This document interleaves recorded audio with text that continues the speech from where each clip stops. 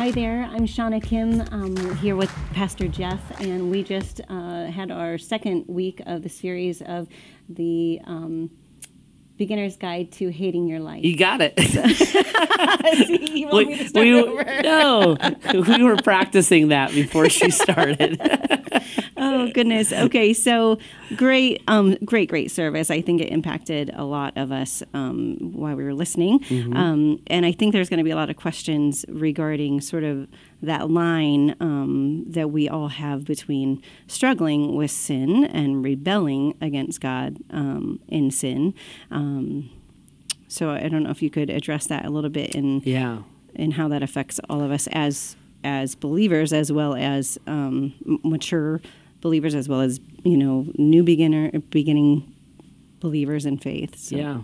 So the Bible addresses kind of that whole spectrum, but I think when you're looking at Scripture, what God is really dialed into is our heart, right? So the Bible would say things like this, that we have a sin nature, we struggle with it. The Apostle Paul even asks the question, he says, why do I do the things I don't want to do? I love Christ, we might say. I want to follow Christ, I want to obey Christ, but I'm like, I still struggle with these habits or these temptations or whatever they are. And then the Bible will kind of go all the way then to the idea of ignorance. And so that sounds like a harsh word in our culture. Biblically, it's not as harsh, but we're ignorant of certain things. So I'll be talking with somebody sometimes, and I remember one time I was talking with a couple, and they were living together, and they weren't married. And I was like, Christ wouldn't want you to do that. And they were like, really? Because they weren't trying to rebel against God. They were trying to practice marriage so they didn't get divorced later. Right. So they were ignorant of God's word. And so like the knowledge of God and the knowledge of his word had to come into play. And then there's all the way over to, I've hardened my heart. I know exactly what the Scripture says, and I refuse to do it. Right. Okay. So there's kind of, for lack of a better word, I'm going to call it a spectrum of things. And what that winds up being is kind of a growth spectrum.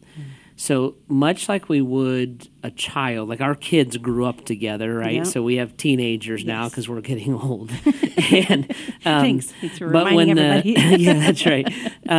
Like when our kids were little, if they did certain things, we would instruct them or protect them or remind them. We wouldn't discipline them.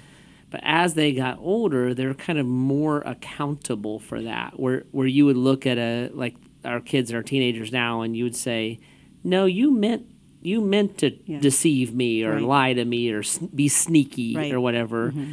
All the way up to like an adult, where they're like, you're like legally liable now. Like that, mom cannot get you out of this kind of a thing. Yeah.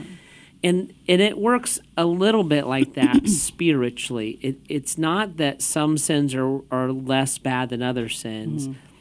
It's that as I mature spiritually, God would look at me and say, well, you're not doing that because you didn't know about it. And you're not doing that just because it's a temptation or a weakness and you haven't learned to deal with it. You're now doing that because you don't care.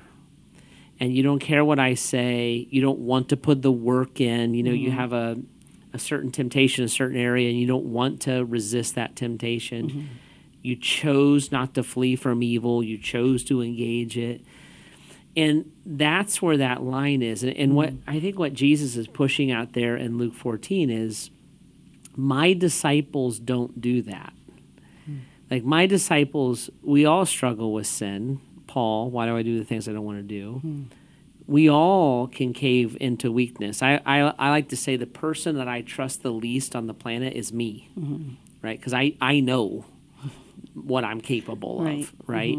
So we all can fall into sin. David did, et cetera, et cetera. But the returning of the heart is the big question. And when we harden our hearts, when we know what we ought to do and how we should express love to each other, and we refuse to do that, That's where Jesus like draws a line, and you get into like church discipline and don't associate with people, and the things where he would say no, that is a mockery of what it means to follow me.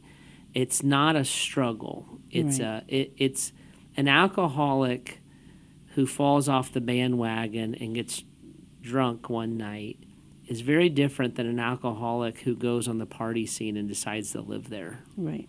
Okay. Right? Does that make sense? Yes. So it's that kind of tension, I think. So when someone, for example, we'll use alcoholic, you could use, any kind of sin when it's hurt someone else.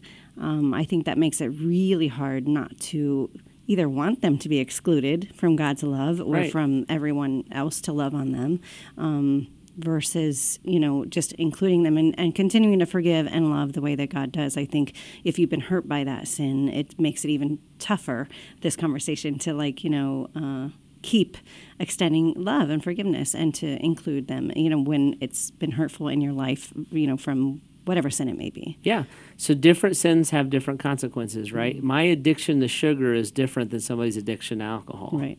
Right? It's got different consequences. Part of what Jesus is saying, then you kind of flip the coin there. And now me, as a Christ follower who wants to love as Jesus would have been loved, this is where Jesus would look and say, the way that person has hurt you, you hurt people that way too, right? Right?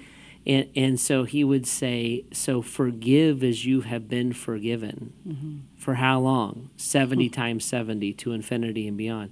Right. I like to say forgiveness isn't a choice, it's a habit. Right?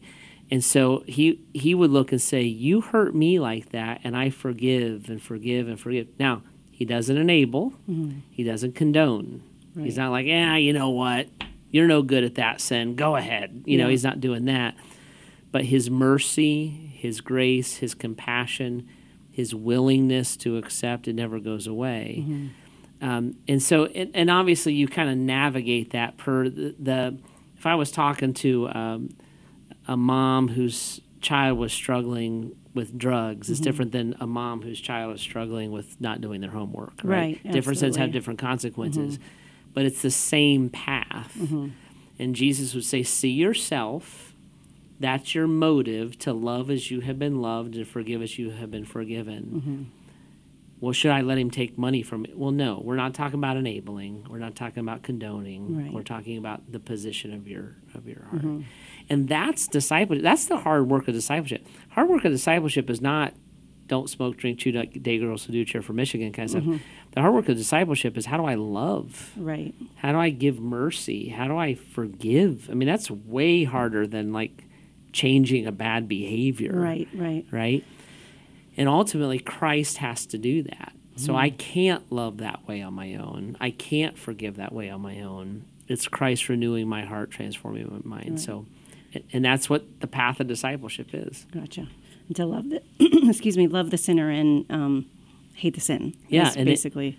And that actually that can be done because that's what Christ does. He does not accept the sin, but he does accept the sinner, and he gives grace and forgiveness and compassion for the sin. But we are seeking. This is Colossians. This weekend we're talking about rid ourselves, our old way of life, how we used to live. That's this idea that I am now somebody else, right? And I'm living that way. So. It's good. Very good. Thank you. We will look forward to seeing what happens next week and what Jeff has to share with us. Thank you for joining us for the Weekend Extra. This is Shana Kim and Pastor Jeff signing off. We'll see you next week.